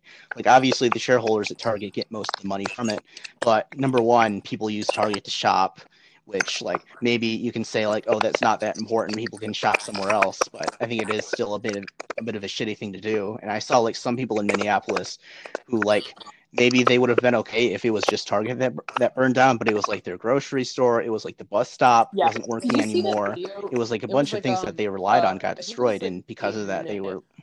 Well, it was definitely in New York City, probably like in Upper Manhattan or something. But like literally, literally, there were like white protesters looting, and this black lady comes out and just fucking like rips them a new asshole. She's just like, "What the fuck are you doing? Who the fuck do you she said think like you stop. are? This bus stop is a public bus stop that people rely on to Yeah. get to their jobs, like shit like that." And I think like people need to think about what they're doing. Like I understand when people are like, "Oh yeah, like fuck the government, fuck everything," but then there's a difference between like expressing anger in a way that's like against like corporations or against like a specific party, but it's an entirely different thing to just foundations of like your resistance as like your resistance full stop, right? It's like yeah, and that's like even more true when you're not actually from the community and you're destroying something that you aren't feeling the consequences of, right? Like at least like in Minneapolis, like I could understand the anger of people who were there because obviously it was their friends, their relatives, whatever, who were getting shot, right? Versus people who are driving in from the suburbs to just smash shit. Like that doesn't belong to you. That doesn't affect you. You shouldn't have the right to do that. You have no moral justification for that versus somebody who's actually from the community, right? Back in like maybe the late 60s, right? And it ended up turning into like a largely economic movement as well. It was like, yeah, let's purchase from black businesses. Let's be a patron of a black store, of a black bank. We remember Black Wall Street, right? Like, damn, fuck, the white people burned it down. Right, but like things like that. Well, like, that was a bit different because that was in the 30s, right? Part of any resistance movement in America to uplift people of color, to uplift black people in particular. So it's like, it's like this really interesting thing of like, okay, like it makes like I understand why people want to smash shit. Like, yeah, fuck the government, fuck the police, smash shit, right? Like, yeah, you want to like have that anger be catalyzed, but also at the same time, it's like, okay, like, all right, community activists. What are they doing? What have they been doing? What can we do to help them? And I think that's probably a really cool thing that we should be thinking about. Although I don't know, I hesitate to condemn looting because I think there's a nuance there that exists that I don't really know how to well of like, I don't know. I think that for 400 years this country has like, fucked over black people, and if they're angry and they want to destroy the shit that they literally built, like I think they have the right to do so. Yeah, exactly. That's why I'm saying like there's a difference between like what happened in Minneapolis and what happened in say like New York City, where like by now it seems like the looting there isn't even like remotely related to George Floyd or Black Lives Matter. It's just like I saw somebody in a Range Rover, like $300,000 car, who was stealing from I don't even know what store because they were just doing it for like the thrill of it, right? Like they didn't give a shit about Black Lives Matter. They didn't even really give a shit about what they were stealing because they weren't desperate. Like they had an expensive ass car. They were just doing it for the thrill, and by doing that, they were probably going to screw over some poor people. Like I don't know what this store was specifically, but like in general, retail workers are poor.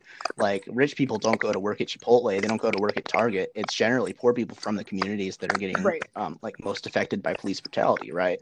Like they're working these low wage retail jobs, which then like when you destroy Target, you're destroying all of those jobs pretty much, unless Target comes back like immediately, which like again that's dependent on the vagaries of insurance and whether the damage is covered and all of that. And I mean even beyond that, like whether Target thinks there's going to be enough people in the area with enough money to buy their shit, right? And like that goes down a lot when all the businesses in the area are destroyed because then people have less jobs in general, right? that when you hurt a business, you actually are hurting people too. Like, you know what I mean? Like, I think it's really fucked up that, like, the way that corporations, Yeah, like, and I say corporations broadly, the way that companies like Target have, like, it, and Walmart in particular have, like, you know, weeded their way into into communities in a way that's incredibly, like, exploitative and perhaps, like, exploitative is the right word that I'm thinking. They've basically tied their profits with the well-being of, like, you know, it's like they're holding their workers as hostage, right? People are like, I don't want to fuck up Target yeah, and that's a destroy good their way of putting it. profits because my sister works at Target or something like that. Like, I don't want to fuck their shit up because I know that, you know, my neighbor has to go to work in the morning and clean that shit up. And it's like, okay, that's basically, you're holding your labor as hostage for the shit that your corporation's doing while extracting your labor of, like, you know, their work, not paying them enough money to fucking pay rent.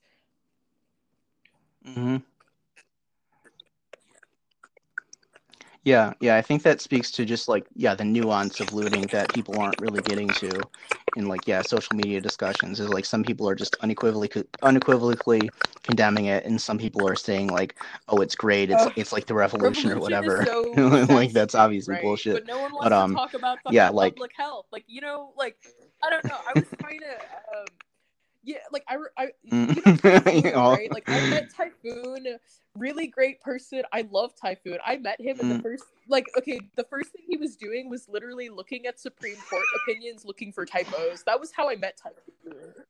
Right? Like, you know, why don't we, I mean, like, I think it's, like, a super privileged thing to be able to sit and, like, hang out and, like, read academia shit for, like, you know, hours for kicks.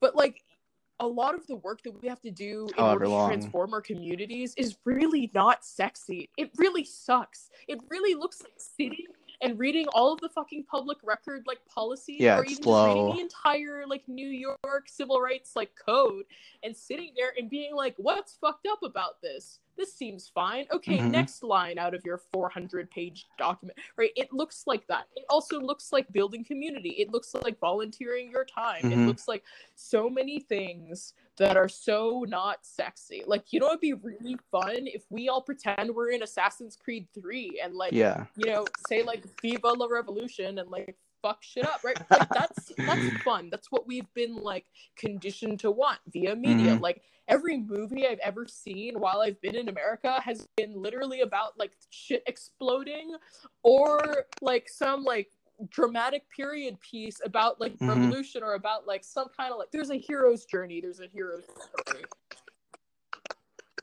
Right, like, and even in like, China, you know, it's like Wolf Warrior what about 2. the mundane? What about like the people? What about, like, when back in the day we, like, you know, had a novel about a popular uprising that was about several characters, you know? Like, we're not why I think what frustrates me is that people think of themselves as, like, protagonists in a story that isn't real. Like, I think like, I think it's exactly. People always think they're protagonists no matter what they do, and they don't actually understand whether or not they're helping, whether or not, like, the people affected by the cause they're protesting agree with what they're doing, which isn't always true. Like, maybe it was true in Minneapolis, but it definitely wasn't true in Detroit. I don't think it's true in New York that, like, black people on the ground all agree with, like, the looting and stuff, when, like, that's the way that it's presented in, like, so much of media that, like, people would just, like, repeat Martin Luther King, like, rioting is the language of the unheard, like, ad nauseum, when really that, like, it looks like it totally depends on the situation. Like, in Minneapolis, that's definitely true, right? Like, the people who are unheard are the people who are rioting and looting because their community was being destroyed by the police, right? Then in New York, it's the total opposite, and the people who are rioting and looting are mostly white people who are either, like, anarchists who are talking about, like, abstract things that black people don't care about, or they were just stealing things for the fun of it, or stealing things because they wanted to, and they knew they weren't going to get caught, right? But, you know, but rioting is also the language of the incredibly or it can privileged who be. have no idea what suffering communities have to go through. Like, fucking, like, if I see another fucking white person in Rochester fucking getting into a fight with another person at the goddamn protest, I'm gonna lose my shit. Like, I think that, like, you know, like, it's already shitty enough that, like, that like they're taking up this like valuable airtime. But I think it's even worse when like a black lady has to break up this fight by screaming at them like fucking it's not about you. Like I don't know, they should have known that it wasn't about them from the beginning. Yeah. Yeah. Yeah, exactly. Like, if you're a white person and you want to support the movement, like number one, you shouldn't be like centering yourself in it because it's again like not about you, right? And then number two, you should at least be listening to the black people who are leading it, right? If you're not the one leading it, and like very often that's like that like it's just a totally different universe between like white people in the suburbs and white people in Detroit or Newark or Flint or whatever. Like black people in Detroit, from like my experience, they talked like a lot about like entrepreneurship and like self-empowerment, self-improvement, things like that, building up their community. And like that's just totally absent from the discourse I see online, where it's like just very pessimistic, fatalistic about how black people are like eternally oppressed and can't get a leg up, when like maybe that's true, but that's not what I'm hearing. That wasn't what I was hearing when I was working in Detroit. It was all about we can improve our own community. We don't need to rely on the government or white people. We can do this ourselves. And it seemed like it was at least working to some extent, right? Like Detroit today is a lot better than it was in the 80s or 90s because so many people have started businesses in the center of the city, which is then like you were talking about, like economic determinants of crime. It's definitely made the area safer. Like downtown Detroit it's not maybe as safe as Manhattan or whatever, but you can feel safe walking around there. And like my coworkers would definitely talk about that, like how 10 years ago, like Center City, the central business district in Detroit, it was like really unsafe and you could get mugged while you were just jogging around there. But today it's a lot safer because so many people have built up businesses there. They've improved the area, they've made it better. And like that's the total opposite of just opportunistically smashing shit because you feel like it, right? Like it's a slow process, but in the end it has to pay off. It makes your community better. It makes the people in your community better versus just smashing shit. It makes you feel better in the moment because you're like, oh, you're fucking the system, but really in the long run you're hurting people and you're doing the exact opposite of what they want to do. You know, when right? you're in a really shitty situation, like you really like in order to continue working and to continue like existing, you the narrative that it's not worth it anymore, right? Like there is this. I think that the ability to be pessimistic as like from an outside perspective really, really erases all of the hard work that's actually happening, right? Like I think that when you know when you're a college student, like say you know, you're a white college student, you're sitting on Facebook and you're like, wow, everything's so fucked, I'm so angry. Let's say you like identify as an anarchist and you're like, we need to burn the system down because of what, like, oh my god, I'm sick of like okay, like I think white anarchists are not all bad, right? But like I think some people in particular are like from upper like you know upper class neighborhoods who like you know don't know what it's like to actually richer backgrounds, doing like work and stuff. And then you have like anarchists that are like who like volunteer for like Food Not Bombs, which is fucking awesome, right? Like they spend most of their time doing good shit for the community. Like those like there are two kinds of anarchists, right? They're like the, you know, the stereotype of the Bard College at Bard College you know, your Bard College like angsty sad white boy who's like an anarchist because he thinks it's cool and hipster, right? But like, you know, I don't know, radical like, chic. have you volunteered before? Have you attempted to like do XYZ real community things before? Like, I think. Did you know any black people in real life at all that you didn't just meet so that you could have black friends? It's like, you know what else keeps people from revolting or keeps people from actually doing good for the community or for their own community? You convince them it's never going to do anything, right? You convince people that either they're close enough to whiteness where they can basically pretend to be white, or you convince them that nothing they do is ever going to matter, and so they don't actually fight. You know what, like I think that you make a gamble, right? I don't know whether or not hope is actually real. I don't know if the politics of hope is like, you know, the way to go, because the politics of hope has also been used to like, you know, fuck up people, oppress them more, and like manipulate them into continuing to fight when you know covert racism is still taking over the system, right? Like what we I think that when you believe in hope, you make a gamble, Mhm. right? It's either I believe in hope and act as if hope exists, and I'm wrong, and actually hope is like fucking garbage, and everything I've done is for nothing. Or it's the opposite, where I'm gonna live as if there is no hope, and then when I'm almost dead, I find out that I could have made a difference. I don't know, like, what people are gonna regret more. But I think for a lot of people, if you frame it like this, they're going to definitely regret not thinking that there is hope, right? I'm not saying that it's not legitimate to not have hope. I think that everyone has the right to be like, you know what? No, I'm going to take care of myself. Fuck the system. Fuck this, like, activism shit. I don't need to do this because, like, you know what? I've been fucked over by the system the entire fucking time and it's never changed. You know what I'm going to do? I'm just going to do what I fucking want. Like, that in of itself is existence. That is, like, what it is to be, like, I guess, like, that's one version of what it is to be liberated. Like, when we think of, like, Afro-pessimism, right? It's not about, like, oh, you know, everything's just, like, gonna be shit. It's about, like, you know what? Like, everything's gonna be shit, but you know what? I am my own damn person, and I'm gonna do what I believe is, like, what I want to do. Fuck everything else. And, like, that's one way to look at cynicism and pessimism, is, like, an extreme version, or, like, not even an extreme version, like, a version of self-liberation.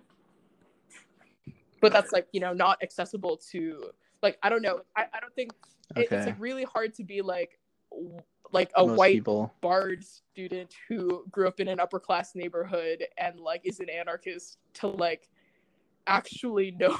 I mean, like, I don't think anyone except for Black people are gonna actually know what it feels like to be Black. So it's like, okay, yeah. Yeah. I guess moving to something else before we sign off. What do we think about like the strategy of the movement, like, so far, and how that relates to, like, whether or not it can succeed, or I guess, like, how much it can succeed in realizing its goals? Which, I mean, that's a whole another thing. Is like, what are the goals of the movement? I guess, like, a lot of that stuff is, like, really unclear to me, which I think can be detrimental to success in the future, right? Like, if you want your protest movement to succeed, you need to have, like, strong organization. You need to have, like, clearly defined goals that can be achieved so that people will fight for them. You need to have strategy and tactics so that you can, number one, like, boost public opinion in your favor, of course, and then also that you can keep your cause, like, in the news, right? So that means that you have to be able to dominate, number one, the airwaves, and then number two, the streets. You have to be able to hold streets for as long as possible so that people still pay attention to your movement and that you're not just crushed under the cops, or at this point the Army and National Guard, right?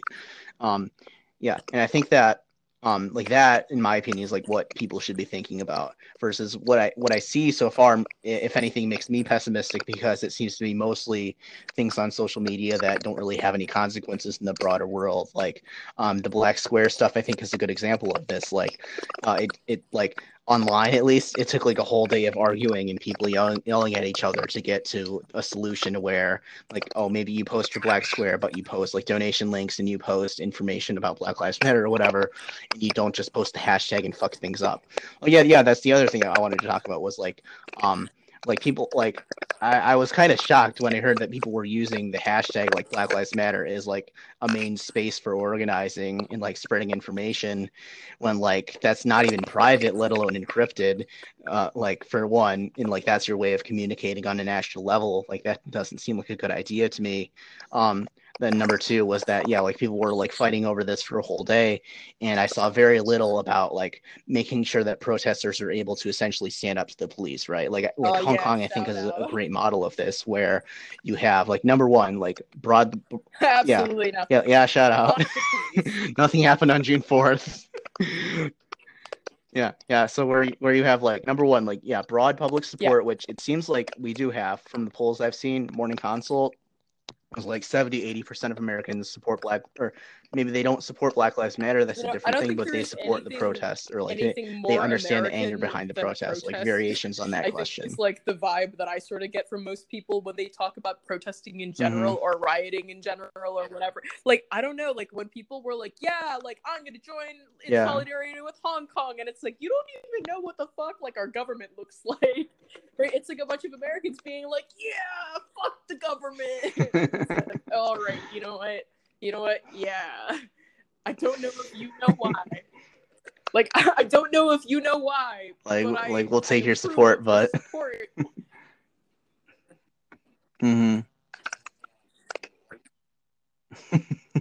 But I was just saying, like, number one, you need broad public support because that gets you access to resources, that gets you access to shelter, that gets you access to security from the state, and of course it gets you, like, at least in a democracy, the ability to get your policies passed. So, like, number one is, like, public support. That's the most important. Then number two, like, in terms of controlling the streets, you have to be able to fight the police in a real way, hold your ground, make sure that people can't just look away and see people scatter like rats from the cops who are throwing flashbangs and tear gas at them, right? I wasn't there Hong Kong, except for that one time I got gassed, but like that was like because I was walking from work. Yeah.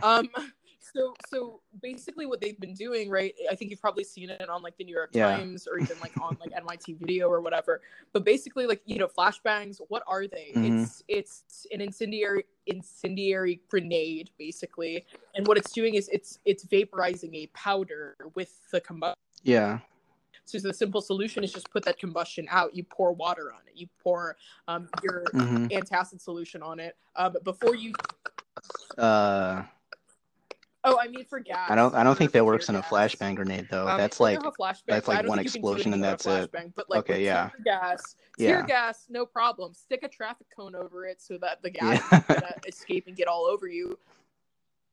Traffic cone to put it out, or pick up the thing with it your America flag, like oven mitt, whatever. Shove it into. No.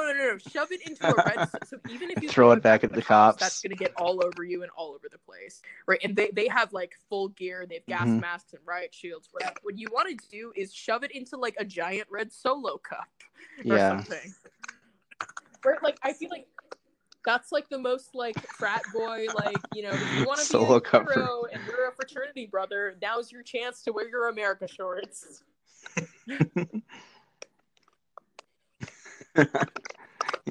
Yeah. But like Hong Kong, I think is a great model of that because like number one, they have tactics like that figured out and everybody knows about them.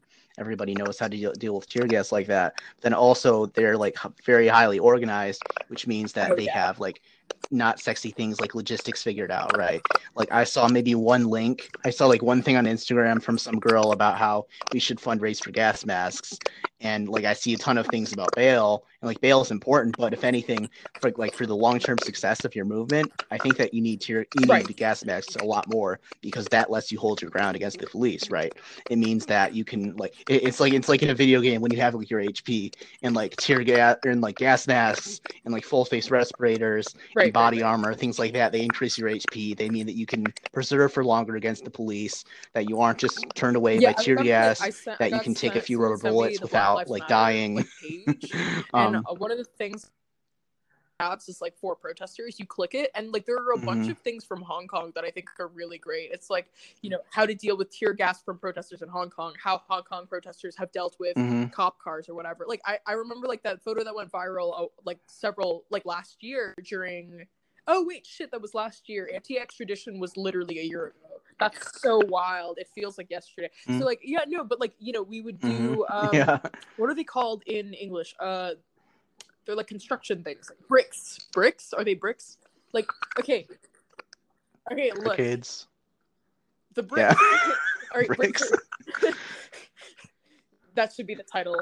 That's gonna be the title. No, actually, don't make this the title. So the bricks, right? Like the bricks, okay.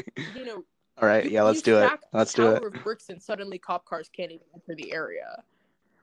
Right, like shit like that. Like you're absolutely right in that like protesters should be organized. They should figure out like exactly what their goals are. This needs to be a unified movement. But I hesitate to say that on social media because like I want to speak for people that are just angry and want to loot shit. Like I don't want to speak for people that are not my people necessarily. But I think that you're right in your general observation and that like in order for any movement to succeed and be heard, it needs to be continuous. Right now what's happening is that we have hundreds of thousands of people protesting in America, right? Exactly. But the thing is that instead of being organized, they're continuing the movement just with sheer numbers. You can arrest 100 people, right? You can arrest 1,000 people. There's still going to be more people. Yeah. The difference between America and Hong Kong is that, in Hong Kong we got maybe we got like say like 3 million people that support like anti-extradition, right?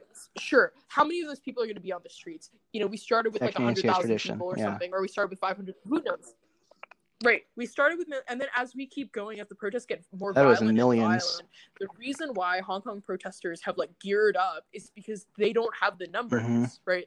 Like, it's a group of maybe like 500 college students hold up at hold up at like HKU, right? That's a lot different from America, where we have millions and millions of people who support this movement, where even if they're not organized, they're going to be able to keep going because they have the numbers. Like, maybe it's like not ideal because more people, like, okay, people are fucking saying that like no one in the Hong Kong protests died or got arrested. Fuck them, they're wrong.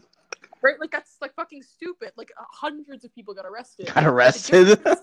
Right, thousands. Right, you have so many arrests, you have so many deaths, thousands. Like when I was in Hong Kong and interning, it fucking like was a war zone. I would walk outside of my building and I'd be like, should have brought a gas mask because now I have to walk through this cloud because there's only fucking like, the road. So I like was literally right next to, my office was next to the government building. So literally they're all there. They're all fucking like doing their shit. Like, we got up of work early this one day so we could avoid the protests, but like I remember being like, you know what, no, I get paid by the hour. I'm working. You still got hit by tear gas. Like, so I can like show up and be like, okay, what does it look like? What does it look like on the ground, really? And it's like, okay, cool. Like, they're just not as many people in Hong Kong. Like, literally we're a tiny island, than in the whole of America. Yeah, I feel like, I mean, on one hand, America is just on a bigger scale, but, God, what was I going to say? Or I think that America's scale, if anything, makes it a lot harder to have the kind of impact that the Hong Kong protesters did using the tactics that we're using. So, like, for example, in the early days of, like, Minneapolis, and in the early days of New York, Atlanta, Texas, like Dallas and Houston, LA. Yeah. I mean, the early days, as in that was when the government didn't have control. That was when this was a real news story, when power was being contested essentially on the streets, where people were they were beating the cops essentially, especially in Minneapolis. That was like the biggest success story, I guess you can say, in like some respects. I like, or like in the respect of that was what was going to get the most media attention because the cops just totally lost control, right? And even the National Guard weren't able to restore control until they had every National Guard deployed. Now, like, then the problem becomes what happens after the National Guard is that the U.S. can just deploy the army, right? And it can, if like Minneapolis got worse than it even was, the army can be deployed to Minneapolis, then it can be deployed to New York City, then it can be deployed to Atlanta, and you're just snuffing out the protests one by one, right? You can't really do that in Hong Kong in the same way, like in terms of stretching the government's resources. So like, in terms of the tactics that the movement is using now with just like masses of people, that can work. Like, it was working in Minneapolis, It was working in those other cities, but number one, it has a time limit because of coronavirus, and in a week or a week and a half, people are going to have to stop going out, or they're going to have to go in a lot smaller crowds. So you're talking about like how tactically because of the risk of maybe being infected. In the beginning, like, but that even can't and then work, especially now as like Trump's like mobilizing military forces against people.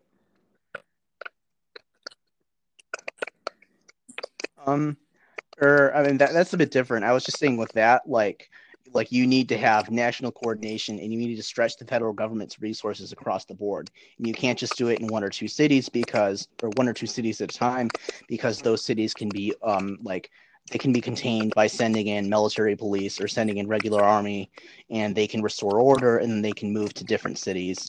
And over time, your movement just gets totally snuffed out. Versus if you're stretching the resources of the government continuously, like the people in Hong Kong were doing when they had those frontliner protesters who were actually able to fight the police, who were able to hold their ground against tear gas, against rubber bullets.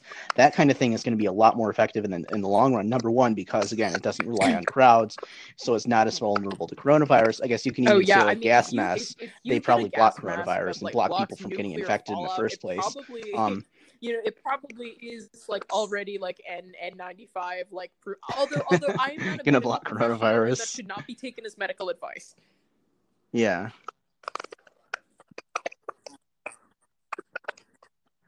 And then also, like, even without coronavirus, though, if you're just relying on a mass movement of people who are like peacefully protesting, like, that's fine, but that also probably has a time limit just because people lose interest. Like, the media was covering this stuff continuously in the early days because, again, like, power was being contested, the police didn't have power, so people cared about it. People cared about the looting, like, all that. People don't care about as much about peaceful protests in the first place, so as the media attention goes down, you're probably going to have less and less protesters over time because people get bored, people want to go back to their normal lives, they want to spend their time in other ways, and then also, like, if they don't see results, then they're going to lose interest just naturally, right? So if you're relying on mass protests to get attention, that's not a sustainable strategy in the long run, even without coronavirus, which puts pretty much a hard time cap on it. Versus, like in Hong Kong, until coronavirus, there was no stopping the protesters. Like, there was nothing that was gonna make people go back home. Number one, of course, because people cared enough about it that they were just gonna go through hell and high water and fight for it. But then also because they weren't relying on like masses of people by the end. They were relying on a core group of hardliners who were gonna fight, no matter if they were losing interest or had other things in their life, and that's just not true of mass movements. Okay, wait, hang on. So what else was I gonna say? One of the differences Shit, we're almost at 2 that, hours. like, the scope of the protests in America can differ by a huge margin. In Hong Kong, right, it's about a specific policy change, and basically it was like, we're not going to move until that bill is destroyed. That bill is not just withdrawn, but never. Right, you got 5 demands, right, and it's a lot more specific. Yeah, 5 demands. It's a lot, like, in terms of people and like differences in like what people want, it's very much narrow. Like, everyone who supported anti-extradition wants the 5 demands, or at least some variation of the 5 demands where it's like really, really narrow. Here you have a lot of different like people who are doing things for a lot of different reasons, and this variety of reasons makes it a lot more difficult to have what you're saying, a nationally coordinated attack. And I don't know if that's necessarily a bad thing, because I think that people want different things, and that's going to have to be really important, right? Like in Rochester, there were demands that were released in Rochester by a protest group that was like in front of the Locust Club, which is the police union. kind of ironic that the police are locusts, fucking destroying the crops and shit. The cops, locusts, right? But like, so like, their demands where they want RPD out of the Rochester City School District. They fucking want them out. They want money that's going to the police to be put into communities. They want, like, I can pull up that list of demands, right? Like, that's pretty specific, and that's pretty specific, or like really specific to Rochester specific. Like, and it's like, okay, cool, like, these are things that we can get behind, that doesn't need to evolve into effectively what Hong Kong has to do out of necessity.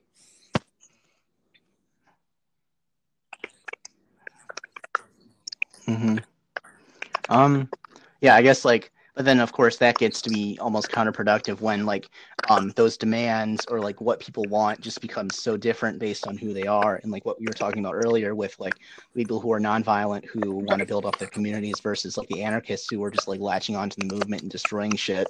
And like that makes it hard to agree on stuff, but I think it's possible, at least. Like Hong Kong, like well over half the people there agree with 5 demands, right? And that's because of necessity, because that's the only way that they can win. And I think that like it would be a good thing if like Americans had the same mentality, right? That we want to have 0 unarmed people shot by police. Like, that's a clear demand that maybe that can't be realized immediately, but I think that would be something that everybody could get behind if people could just like decide to do that and not do their own things for their own purposes, their own narcissism, all of that, right? And I guess that would be like a criticism of the movement that I have, is that like it's almost so big that people aren't able to agree on their demands at all. I think this is like one because of those they don't want the same things. I think pretty much. Let this be a lesson, right? What we're seeing now is what we can do with hundreds of thousands of disorganized movements scattered around this country. Imagine what we could do if all of these people mobilized for a cause, right? You literally have in your hands, I feel like this is treasonous, I don't know. You literally have in your hands the recipe for a successful, like, revolt. Like, you could overthrow the government if you wanted to. Yeah, I mean, they were kind of close at some points. Like, I thought that the government might fall because it wasn't able to get control in Minneapolis, New York, like all those cities. I think there's this completely separate debate about whether or not we should overthrow the government. But I think right now it's really, really clear that the people always have the ability to. The people are willing and able to. And the riots here have shown us that, like, if the government were to turn tyrannical and evil again, as you know, I mean, low key it already is, right? But it. Right, if they start killing civilians, if the military, if they decided to shoot protesters, we have power to rise up, and that's really important to know, is that we can never discredit protesters.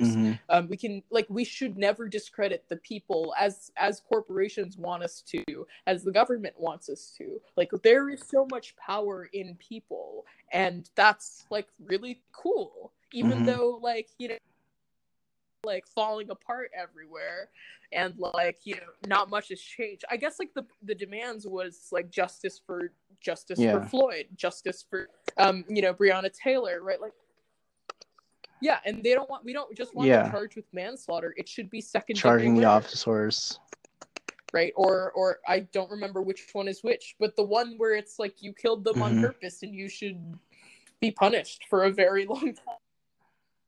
Yeah. Yeah, that's second degree.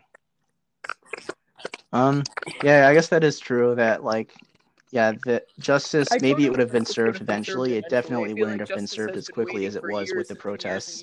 Like, that would... Or governments, state prosecutors have done nothing.